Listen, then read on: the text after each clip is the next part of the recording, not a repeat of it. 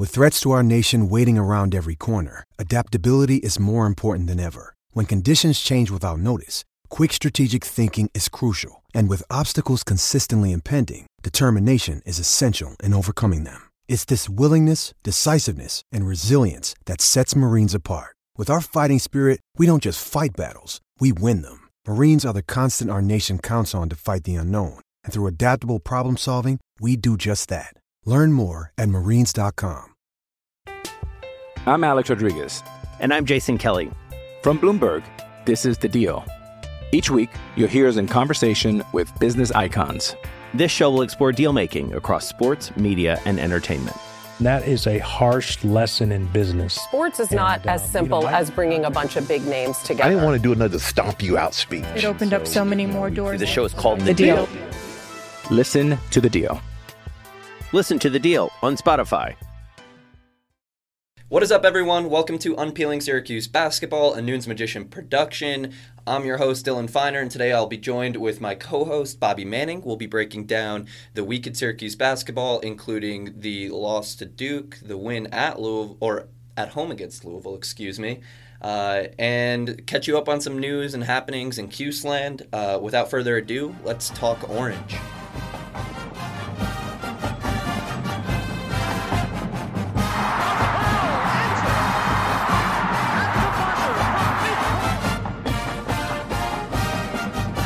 Puts up the shot, it's too long, and Syracuse is your national champion.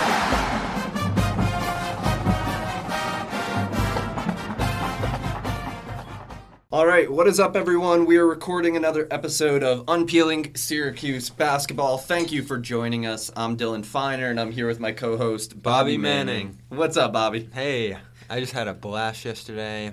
It was a bit of a somber, crazy week, as we expected it to be with what the schedule was, but other things came into play, and wow, it was a rush. And today was definitely a day to rest and take it all in. Yeah, definitely. I've been enjoying my Sunday.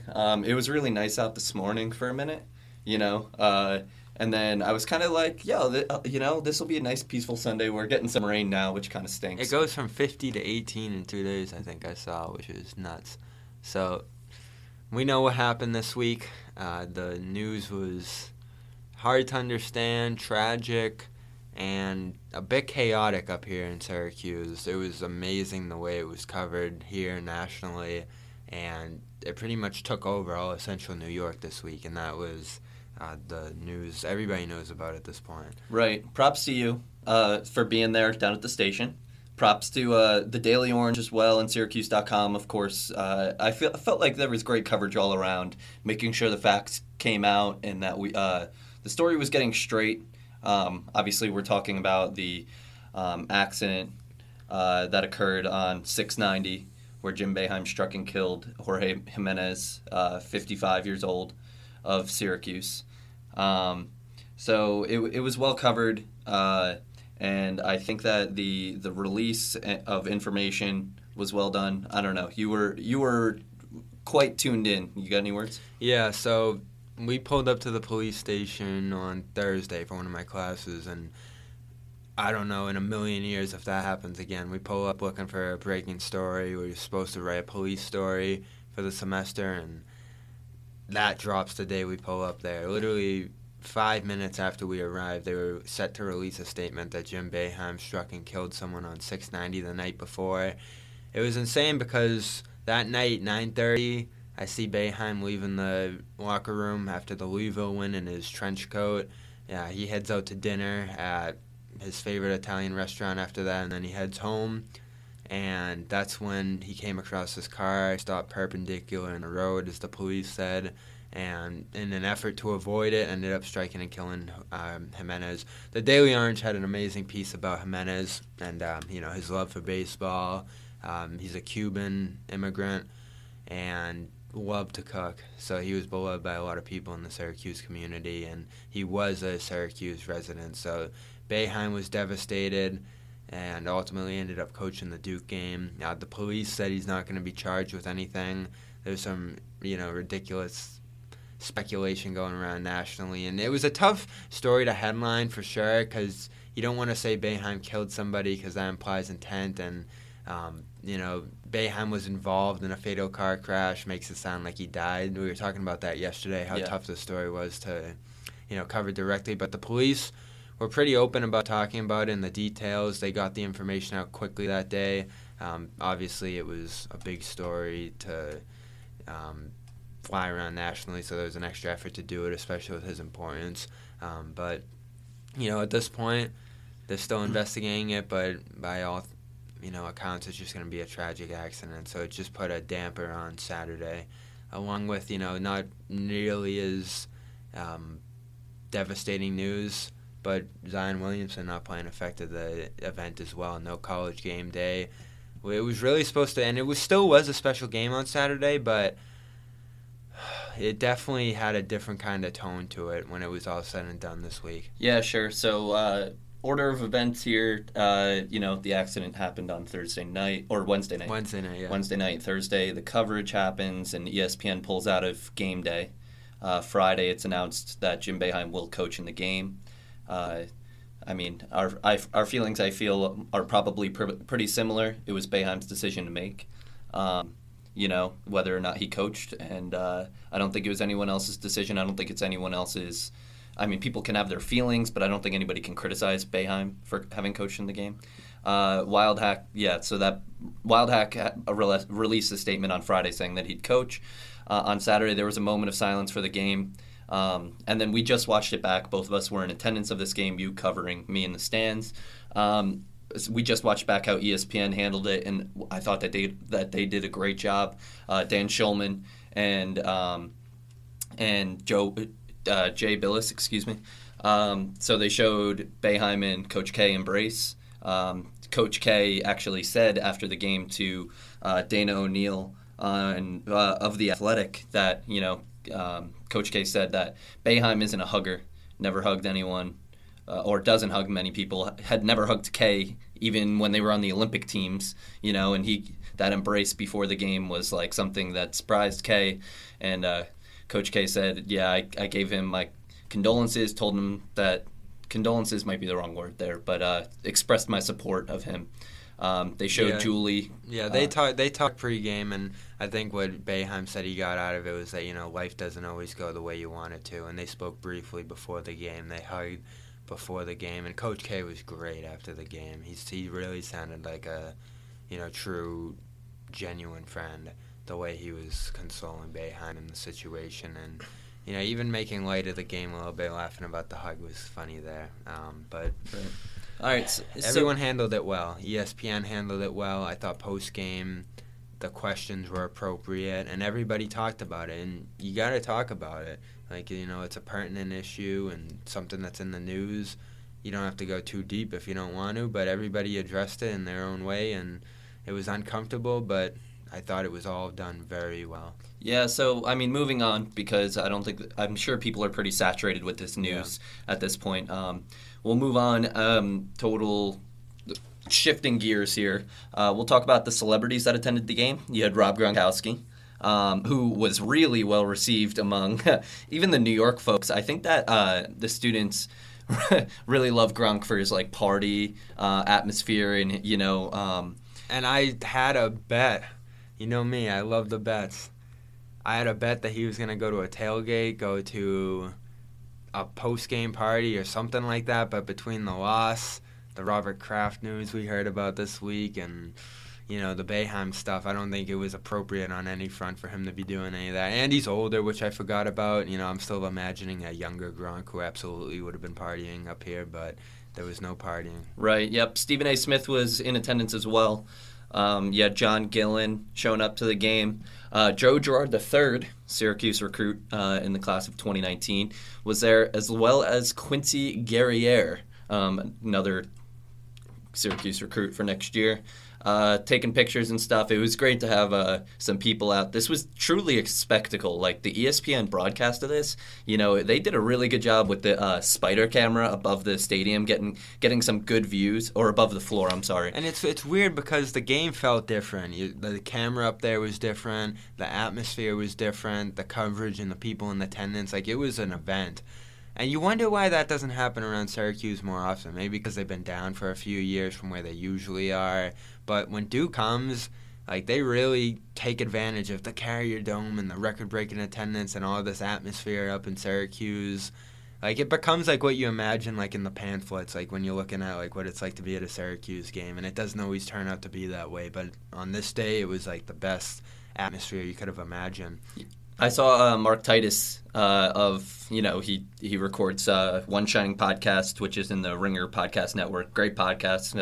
If you guys are looking for a national college basketball show to tune into, he actually tweeted something out Carrier Dome's on the bucket list of like stadiums I need to be at, and you know what? Like, that was an event last night, and that's one of those, things that you just need to be there and experience, especially if you're a big college basketball fan nationally. I'm sure most of our audience is, diehard Syracuse fans, but, and they know as well as we know, but, this is like the spot to experience, or one of the few. Yeah, and it does depend on that opponent, so there are going to be those marquee games. And I was in the thrift store the other day, and, Georgetown would do it back in the day. Villanova, they'd have those record-breaking games. And now it's really just Duke. Yeah. I mean, if UNC was here last year, I wasn't at that game. Were you? I wasn't there. Yeah, so I wonder if that one lived up to that like hype Carrier Dome atmosphere type event, because it was a phenomenal game, I remember. But I wasn't in attendance for that one. Definitely. So quick break before we head in and do the Duke game. Just our Mike Hopkins weekly update for you guys. Washington is now 22-5. Utah and Colorado they beat Utah and Colorado this week. Pac-12 shaping up to be a one-bid league, and we're, we already root for Washington, so let's continue to root for them as they head into the Pac-12 tournament. Yeah, I got to catch more games of them because they're going to be an impact team in the NCAAs. They should win the Pac-12, and it would be really sad if they don't, depending on how the rest of our schedule pans out. But, wow, the Pac-12 is just, yeah. Yeah, Pac-12 is kind of ugly, really ugly, some might say. And Washington's going to be another team just like Syracuse with the 2-3 zone that's tough to prepare for come tournament time. So you might see Mike Hopkins, I don't know what they're shaping up as seed-wise, maybe a 7 or an 8, probably in that range, 7 to 9, I'm sure. But, they'll get matched up, and they might be a threat in the round of 32. If they can make it out of their first-round game to upset, a 2 seed or a 1 seed even, depending on where they're seeded and who they would be matched up against. I look at a team like a Tennessee who doesn't necessarily have as great of shooting as some other top-tier teams that – Washington could be dangerous. I just hope somehow, some way, them and Syracuse run into each other. That'd be a lot of fun. That would be a lot of fun.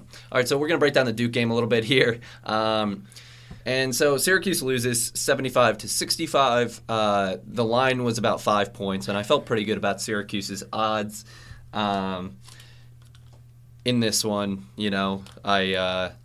I felt like 5 points was a good margin where Syracuse, they'll keep it close. I mean, it did break down a little bit there at the end, but I kind of want to highlight the first half because I think the first half epitomizes my emotions surrounding this game. First half, Syracuse leaves leading 34-29 after some great play. And it was possession for possession. They were able to stay ahead of Duke. And R.J. Barrett was coming at them full speed. He became the center of attention.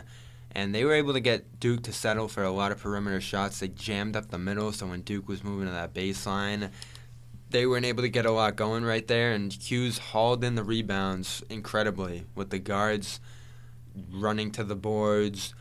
O'Shea Brissett was tipping out balls against some bigger guys when he needed to get in there. And, Hughes, Battle, and Howard ended up making up the brunt of the rebounding effort in that first half. And they did a phenomenal job winning that. On the other end, Duke was playing Delorier in the middle, and Chukwu obviously has 7 inches on him. So he was just pretty much reaching up for balls over his head. He wasn't always able to control them, but I think he got 4 first-round offensive rebounds, so those extra chance points were huge. He actually started the game off grabbing one and dishing out to Howard for a 3. So they were getting spot baskets. Battle was really held down by that Trey Jones pressure, and we both expected that to be a problem for the guards. And he ultimately broke out of that for a little stretch where he was able to get a couple of baskets to go. And then Dolezaj comes off the bench, 6 straight points. He's been so good for them. Their most consistent player all season. That move he had when Elijah Hughes crossed up Reddish on the left side and dished it off to Dolezaj. He hit him with the up fake and ran for the dunk. That was the play of the game. Yeah, and then he flexed after that. That was sweet. You see him flex at the cameras, and I don't know if they got a face-on view of that. They might have, someone somewhere, but the ESPN broadcast got it from like a little side angle. So Syracuse had the team effort they needed, and I was saying this at the end of the first half. They pretty much had 3 guys. Hughes was good in that first half too. They pretty much had Hughes, Howard, and Battle working in as a trio to match R.J. Barrett alone. And Barrett had a few weird misses early. He threw like an alley-oop type thing off the rim, and he had another miss in the early going. But after that, I think he locked into like a stretch where Duke had like 5 straight makes on 6 possessions toward the end of the half, and he had like 4 of them. So he was pretty much scoring methodically the rest of the way, and it was easy to see why before the season some people had him up at number 1 instead of Zion. Yeah, I mean, I think that he was consensus number 1 preseason because people didn't know how Zion's game would translate, and obviously we've seen that he's incredible and a phenom. But Barrett was really awesome. And as you said, Delorier was in the middle of the zone for a lot of the first half. And I think one of the adjustments that Duke made in the second half was rotating Barrett in more to that high post area and finding ways to get him the ball because he's so elusive with the ball in his hands, and he's such a great distributor. He had 7 assists on the night to go along with his 30 points. Jesus, that's a stat line. Yeah. He was piercing the zone with his drives, and they were just getting him the ball at the high post. You can see how many things he's capable of doing. Working the high post, manning the ball at the top of the arc. He had one play where he was in the corner, and he shot a bullet to the left wing that O'Connell hit for 3. And O'Connell, like he had 20 points, 5 threes, and I really don't know how they could have done anything differently on him because he was just hitting shots on a dime seconds after he caught it. He was phenomenal. Yeah, his release is super quick, and a lot of what Duke deserves a ton of credit here, and I think that a lot of Syracuse fans are like, no, you weren't. They're like, well, how are you not guarding O'Connell? O'Connell is the shooter, but man, Duke was swinging the ball and making it tough for Syracuse to Their keep passing out of halftime was phenomenal. And not only did they put Barrett in the high post, Trey Jones was there on the first few possessions too when he got 4 quick points to go. Out of halftime, they were literally scoring on almost every single possession, and that eventually just piled up on Syracuse. O'Connell hit 3 threes in a short stretch after that. There was an offensive rebound situation where Barrett had a big 3 off of, and it was pretty much the game right there. I want to say 5 minutes into the second half, they built their 6-point lead or so, and that was all they really needed for the rest of the game. O'Shea Brissett getting hurt for that 6-minute stretch hurt Hughes too, because you really can't replace the role he plays at the 4 for them. Yeah, O'Shea didn't have a great night stat-wise. He was big on the rebounding game, though, and that really Duke out-rebounded Hughes by 11 in the second half. Yeah. And I was wondering where Marquise Bolden was, and he came in the last 10 minutes and got 4 key offensive rebounds, and that was a key game-stealing stretch, too, for them. I mean, you look at Duke in person and you say, all right, it's very easy to see what the difference between this team and other college basketball teams are. They just have that professional approach to them when they're on the court. Kay is a hell of a coach, too. He had his guys ready, to make plays in that second half. It took a couple adjustments. Yeah. They ended up scoring 46 points in that second half, and that wasn't a knock on Syracuse's defense. I think we've been kind of circling that, but I want to explicitly state there wasn't much Syracuse could do in that second half because Duke was on fire, and that'll happen sometimes. Duke's passing the ball really well, clicking on all cylinders, and knocking down their 3-point shots. Sometimes you just got to shrug and say, what are you going to do? Yeah, I think you come out of this one with a few reservations about Q's too, because their rebounding effort obviously dropped off in the second half. Offensively, their approach was not nearly as methodical as it was in the first half. They had a ton of empty possessions where they were just forcing up shots. Howard wasn't great, as Boeheim talked about after in that second half.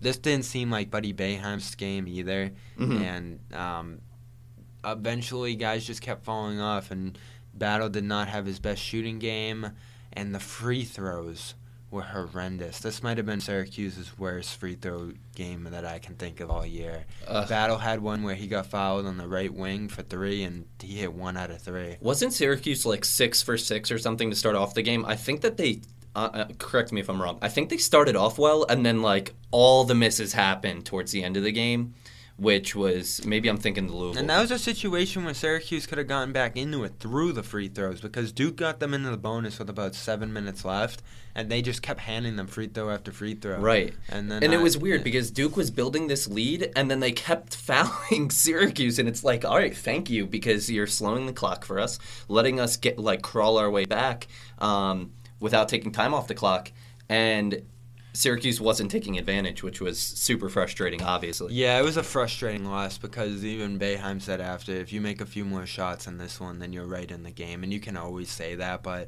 they did not make a whole lot of shots, both from the field and the free throw line. It felt like Syracuse was definitely pressing.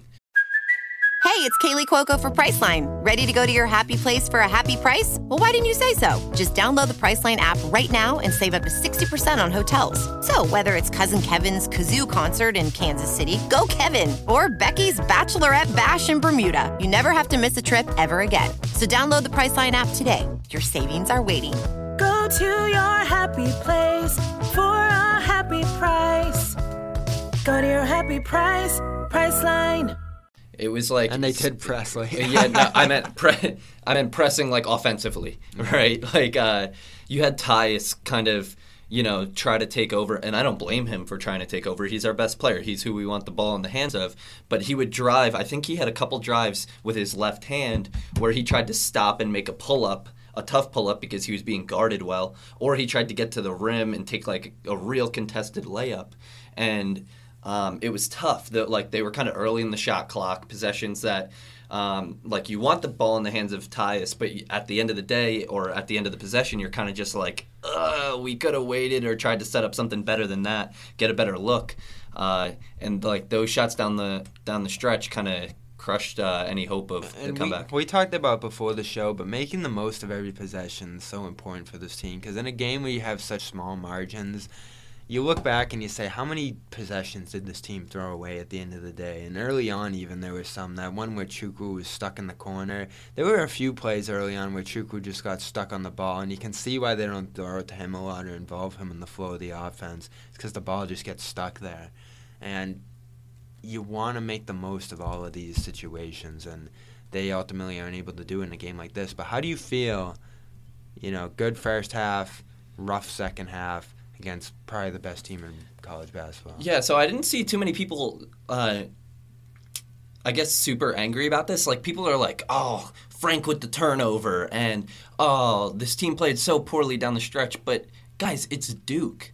It's one of the best teams in the country, coming up against Syracuse. Syracuse, I mean, we were well aware of some of their deficiencies on the offensive end. Duke is a great defensive. I mean, did I say offensive? They're great on both ends. No, Syracuse struggles on offense, and Duke is great on both ends. Yeah. Specifically, like their defense this year on ball has been great. And then you have someone like Trey Jones guarding Battle. Barrett had one play where he just completely mauled Howard at half court. Yeah. And then O'Connell got an easy dunk. That showed Barrett's defensive prowess, really. So they have a bunch of athletes, and Syracuse struggled a little bit. Syracuse was toe-to-toe with them in the first half. So you get probably, I think that we could say Syracuse probably played somewhere in the A range of what they're capable of in the first half. Sure. And then in the second half, you probably saw them revert back to like maybe a C, like C would probably be even a little bit generous compared to what some people are saying about them. I mean, you're going to miss shots sometimes. That happens. But Syracuse definitely could have played a little bit better. So the A, and then it falls apart, drops off a little bit in the second half. I'm not overly concerned, though. Duke's just phenomenal, and you're playing against one of the best coaches in college basketball. Ultimately, at the end of the day, this game was what would have sealed you into the tournament concretely. Right. And they did their work against Louisville Wednesday, so that's what's important about this week. You go away 1-1 from this week, I think we're all happy, no matter which way it goes. So the Louisville game, wildly impressive. Yeah. I was wildly impressed with them in that game. Because you know what? Louisville has fallen off the map in recent weeks. Part of that was the Duke collapse, and then another rough showing this weekend. Mm-hmm. And then, of course, losing by 20 and scoring 49 against Syracuse, you do not feel good about. But Syracuse did their part in that game, and they were active defensively, and they showed why their defensive rating, believe it or not, is right up there with last year's. Despite going with a smaller defensive lineup, pulling Dolezaj out of there to the bench, not playing Chukwu nearly as much, they have still been able to replicate, if not beat, their defensive production from last year. Yeah, so obviously Chris Mack's first time coaching for Louisville, facing Jim Boeheim in the 2-3 zone. So, I mean, there's that learning curve there when it comes to cracking the code, I guess, of the zone. And also Louisville has, they were ranked, but they have some talent deficiencies. They've got good players. No one sticks out to you. Yeah, they've got good players and a good team, but they don't have any real true playmakers. They don't have anyone even close to what R.J. Barrett can do. You know what I mean? Yeah. They don't have that guy who creates and does things for other people. And then they also were kind of just running around, they were dribbling into bad areas. It looked like they wanted to be trapped at points, and I don't know if you saw this too. They kept beating the traps, which was a weird thing, but they must have gotten trapped 8 to 10 times in the first half alone. Yeah. Just out of poor ball movement and dribbling into the wrong spots on the floor. They turned it over 13 times, and it looked like they could have turned it over 17 to 20 the way they got trapped. And I was asking after the game, were you guys trying to trap extra? And Boeheim was just we double in the corners. Yeah, and Louisville kept going there. Yeah, and then it's what are you guys doing? I think Battle said they were trying to get guys with their backs turned, and then get them with their backs returned, which I don't know why guys would be in that situation anyway. And they happened to just be there, and their approach against the zone made no sense. They were just passing side to side. And they just dug themselves such a massive hole with the turnovers and everything else that they weren't able to get going offensively. When they shoot from three, it was something ridiculously low, too. They were shooting terrible. It was a combination of Syracuse just flexing their defensive potential and Louisville just looking like they were not prepared for that game. Yeah. We can get into Frank Howard struggling a little bit against Louisville. He only played 11 minutes. His final stat line was 0 points, 0 rebounds, and 1 assist. So obviously Frank not that involved, and the team looked great without him. Quite frankly, I don't want to say that the team is not better without Frank Howard. The team needs Frank Howard to be playing well to be its best version of itself, obviously. But what are you seeing from the team when Frank Howard's off the floor that might mean that Syracuse might be a little better without him? It's different, and they talked about after the game, it's a different look when the ball is in Battle's hands. I think he's willing to work with the bigs a little bit more. I think he's more aware to get into the thick of the defense and kick out. That's something Howard hasn't been able to do extremely well this year. Boeheim keeps saying it over and over again. He's not able to get by guys. So Battle, with his penetrating ability, is able to get into the thick of the defense and kick out. And in the game, he had 7 assists. So he's been able to do it. He's been able to get in those lineups where Boeheim's alongside him, Hughes is alongside him. Hughes looked really good in that game, too, I think, 4 threes. He is able to really just get the shooting on this team going. And the more they play that lineup, the better of a shooting team Syracuse is going to be. Well, oddly, Frank Howard, heading into the game against Duke, in which Howard actually knocked down a pair of threes, Frank was actually just 2 of 9 from 3. I mean, they can have it both ways, though. And James talked about this in the Slack this morning. Boeheim knows Howard's able to play off the ball, so if they want to run some battle sets with Howard on the floor, they've done that for years, and they can still do it now. Right. And that's, I think, what they wanted to do against Duke more often than not. Especially against a team that's better on-ball pressure and can speed up the tempo a little bit and, give Syracuse some trouble, because you don't want Tyus Battle getting worn out by a good defender like Trey Jones of Duke. You don't want him getting worn out with Trey Jones guarding him 90 feet on every single possession. Tyus Battle's your best player, and we saw this a little bit earlier this season. This was before Battle kind of settled comfortably into that point guard role, where Tyus actually, there were the 4 games in the beginning of the season that he kind of struggled. He wasn't himself when he had to pick up the slack for Frank not playing. And then as soon as Frank came back, Tyus really emerged when he was playing off the ball. Yeah. So we've seen him move to the point guard duties and kind of, play well in that role.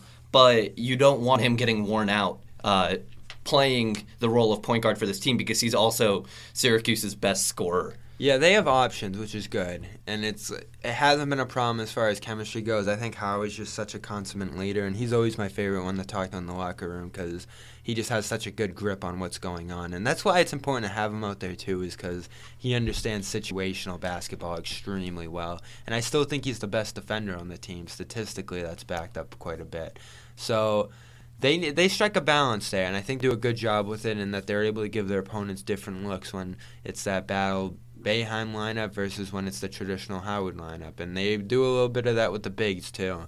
I probably want to see Dolezaj playing a little more going forward than Chukwu, the way Chukwu's played of late. So, you know what? I still am a big proponent, and I said this even after that disaster week they had the week before this.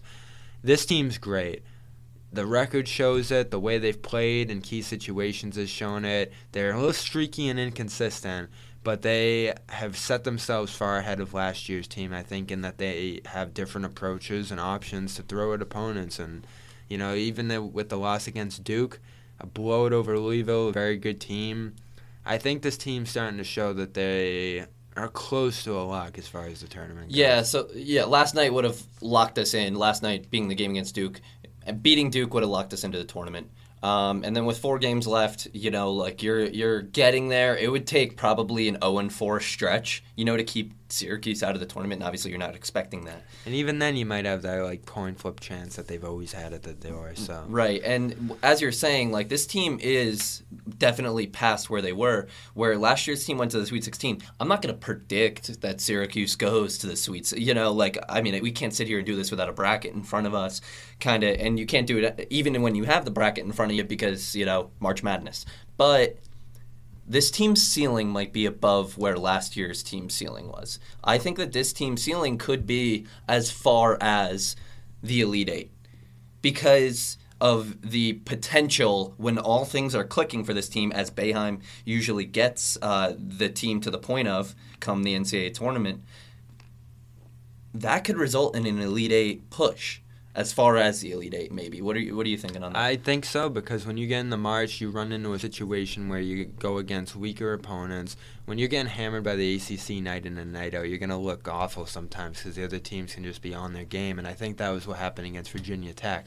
And especially the coaches having recognized the 2-3 zone and played against it before. Yeah, they recognize that, and then you catch teams off guard in March like Arizona State and TCU that just weren't able to handle it, and even Michigan State to some degree last year. So you just want to get in, and that's always been their problem these last 5-6 years is can you get in? With that Louisville win in hand, you get 3 quartile 1 wins.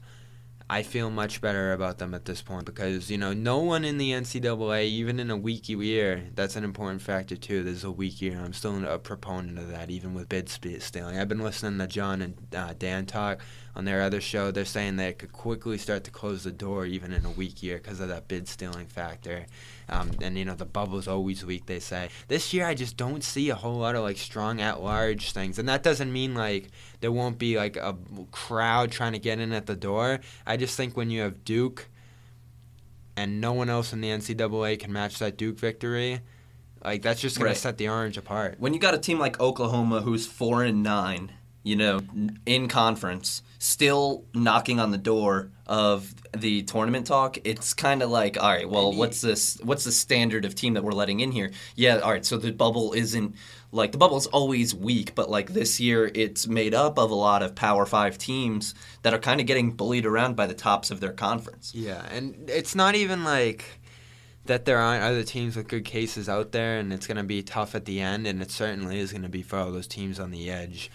But Syracuse has just set themselves apart with how they've scheduled, the teams that they've beat. They still have some quality quartile 2 wins, too. Georgetown just moved into the quartile 2, which is great. And Old Dominion, that bad loss that they had, might end up being a quartile 2 loss. They're just 2 spots out of being quartile 2 at this point. I think Old Dominion's quartile 3, I think. They're because right that on was the at edge, home. They're right on the edge of moving up, though, I believe. So it's going to be close, as it always is, but that Duke win was just such a monumental thing for the Syracuse team to have going into that situation. The Louisville win looks great. Ohio State, not so much, but you took care of business against road ACC teams, which fits into the quartile 2 portion, and I think they're just in great shape. You know, you went with Oklahoma. Think of Clemson, losing record in the ACC. I think they'll almost certainly be in, even with just the 1 quartile win over Virginia Tech. That's all they really have. Yeah. So they're 5-8, Clemson, in ACC play. And Syracuse. A lot of people think they're going to be in. Yeah. NC State worse than Syracuse at this point too. They'll probably be in. So what does that say about Syracuse? They're just a notch above. Yeah. So quick note. I just wanted to mention this. It didn't look like Jalen Carey dressed for the game against Louisville. I don't know. Do you have anything there? Do you want to talk about it? At this point, there's 4 games left. We have exhausted our Carey talk. Yeah. Maybe you look back on this year if he transfers. Maybe you look back on this year if he doesn't develop as they want him to and say, what could have been early on if they just stuck with him. Yeah. When you have UNC and Virginia as 2 of your last 4 and then you're right into the fire of the tournament, they're not going to be able to integrate them this year. They're just not. Right. All right, so coming up next, we got UNC on Tuesday. That's a 9 p.m. tip. Is that game on ESPN? Yeah, I believe so. Okay, and then we got Wake Forest on Saturday at Wake Forest. That's a 12 p.m. noon tip. Let's hope that Syracuse doesn't come out sleepwalking in that one because Wake Forest is not a good team. Yeah. UNC, quick preview of that. You got any notes on UNC, or you want me to run with this one? I'm always wildly impressed by UNC, and I came into this 2-game stretch saying I wouldn't be stunned if they got destroyed by UNC and beat Duke because we've just never played UNC well. That's maybe partially us, but also North Carolina just always puts on incredible product of depth, veteran leadership, and top-end skill. Luke May has just been phenomenal again for them. Yeah, last couple games, Luke May has been lighting it up. He had a fantastic game against Duke where, did he score 30 against Duke? He might have. I think he did. And then Luke May against Florida State yesterday put up 15 and 11 in a pretty big win for North Carolina. North Carolina won 77-59 against the Seminoles. Cam Johnson can score with the best of them. Kobe White is a flash in the open court, and he could shoot a little bit. They're scary. Yeah. Nasir Little has loads of potential. This team is good, North Carolina, and Roy Williams always has his guys prepared. They pass well. And it just doesn't feel like Syracuse hangs in there against... Yeah, I will not be picking Q's in that game. I will say, though, they enjoy playing on the road more from what they say, and they look better on the road a lot of the time, so that might help them a little bit. Right. So it's going to be a tough one on Tuesday night. Not one that Syracuse is necessarily expected to win, of course, but as Tyus Battle would say, this is an opportunity more than it is. Yeah, and I saw someone say it's a low-risk schedule the rest of the way, too, which is... I don't know how I feel about a low risk because so Syracuse loses. I mean, I don't want to write it in, but pencil in a loss to UNC, and of course in pencil I'm saying because you know how things can change. Pencil in the loss to UNC, pencil in the loss to Virginia. Sorry there, those are 2 really tough games. I'm not ruling out Syracuse, but let's just pretend. Mm-hmm. I'm Alex Rodriguez. And I'm Jason Kelly. From Bloomberg, this is The Deal. Each week, you'll hear us in conversation with business icons. This show will explore deal-making across sports, media, and entertainment. That is a harsh lesson in business. Sports is not as simple as bringing a bunch of big names together. I didn't want to do another stomp you out speech. It opened up so many more doors. The show is called The Deal. Listen to The Deal. Listen to The Deal on Spotify. If Syracuse slips up against Clemson, which is feasible, Clemson's a decent enough team and it's on the road, and if Syracuse, trips, doesn't impress against Wake Forest, things kind of fall apart pretty quickly. Not for tournament hopes, but... Now that I think about it, there's 2 factors at play here that I think might give that point some justice. You want the best ACC tournament seeding, which is obviously going to be impacted by these last 4 games, and then... Clemson's right on the bubble with you, so you don't want to improve their resume with what will be a quartile 1 win, I want to say, as far as Syracuse's ranking goes, because they're about 40 now in the NET. So, yeah, Clemson will get a quartile win out of beating Syracuse. So you don't want to boost their standings on the bubble with you. Wake Forest would be a tough one to lose to just because that pencils in as a bad loss. Not as bad as Old Dominion and Wake Forest, I don't believe, but still pretty bad. And, you want to just you never know what's going to happen towards Selection Sunday in these tournaments in particular. Syracuse could pull another quartile win out of the ACC tournament. Who knows? But you want to just line yourself up with the best position possible because you never know what's going to happen at the end. Once you lose control, you hate sitting there and saying, what could we have done different? Yeah, right. I mean, obviously, I think Syracuse is in pretty good shape to at least get one, or Syracuse will get one bye, in the ACC tournament. But, there's a possibility that Syracuse nudges its way up into the territory where they get both the byes, because right now you got Virginia Tech right ahead of Syracuse. Syracuse actually tied for 5th with Florida State. Florida State is 9-5. Virginia Tech is 10-5. And Syracuse 9-5 as well. So Syracuse needs to get into that top 4 to get the 2 byes. Probably not going to happen, but you could claw your way there. Yeah, you're going to have to knock off these elite teams and then hope that some triple. It would take like a 3-1 or something like that. And it's tricky when you lost to Virginia Tech and lost to Florida State already. And right, it's probably not going to happen, but worth mentioning. At least if you get a bye, it's better than last year. Right. So no awards this week. We're going to skip that part. Otherwise, you got anything else that you want to say? I think at this point in the year, I'm feeling really good that they're going to be in.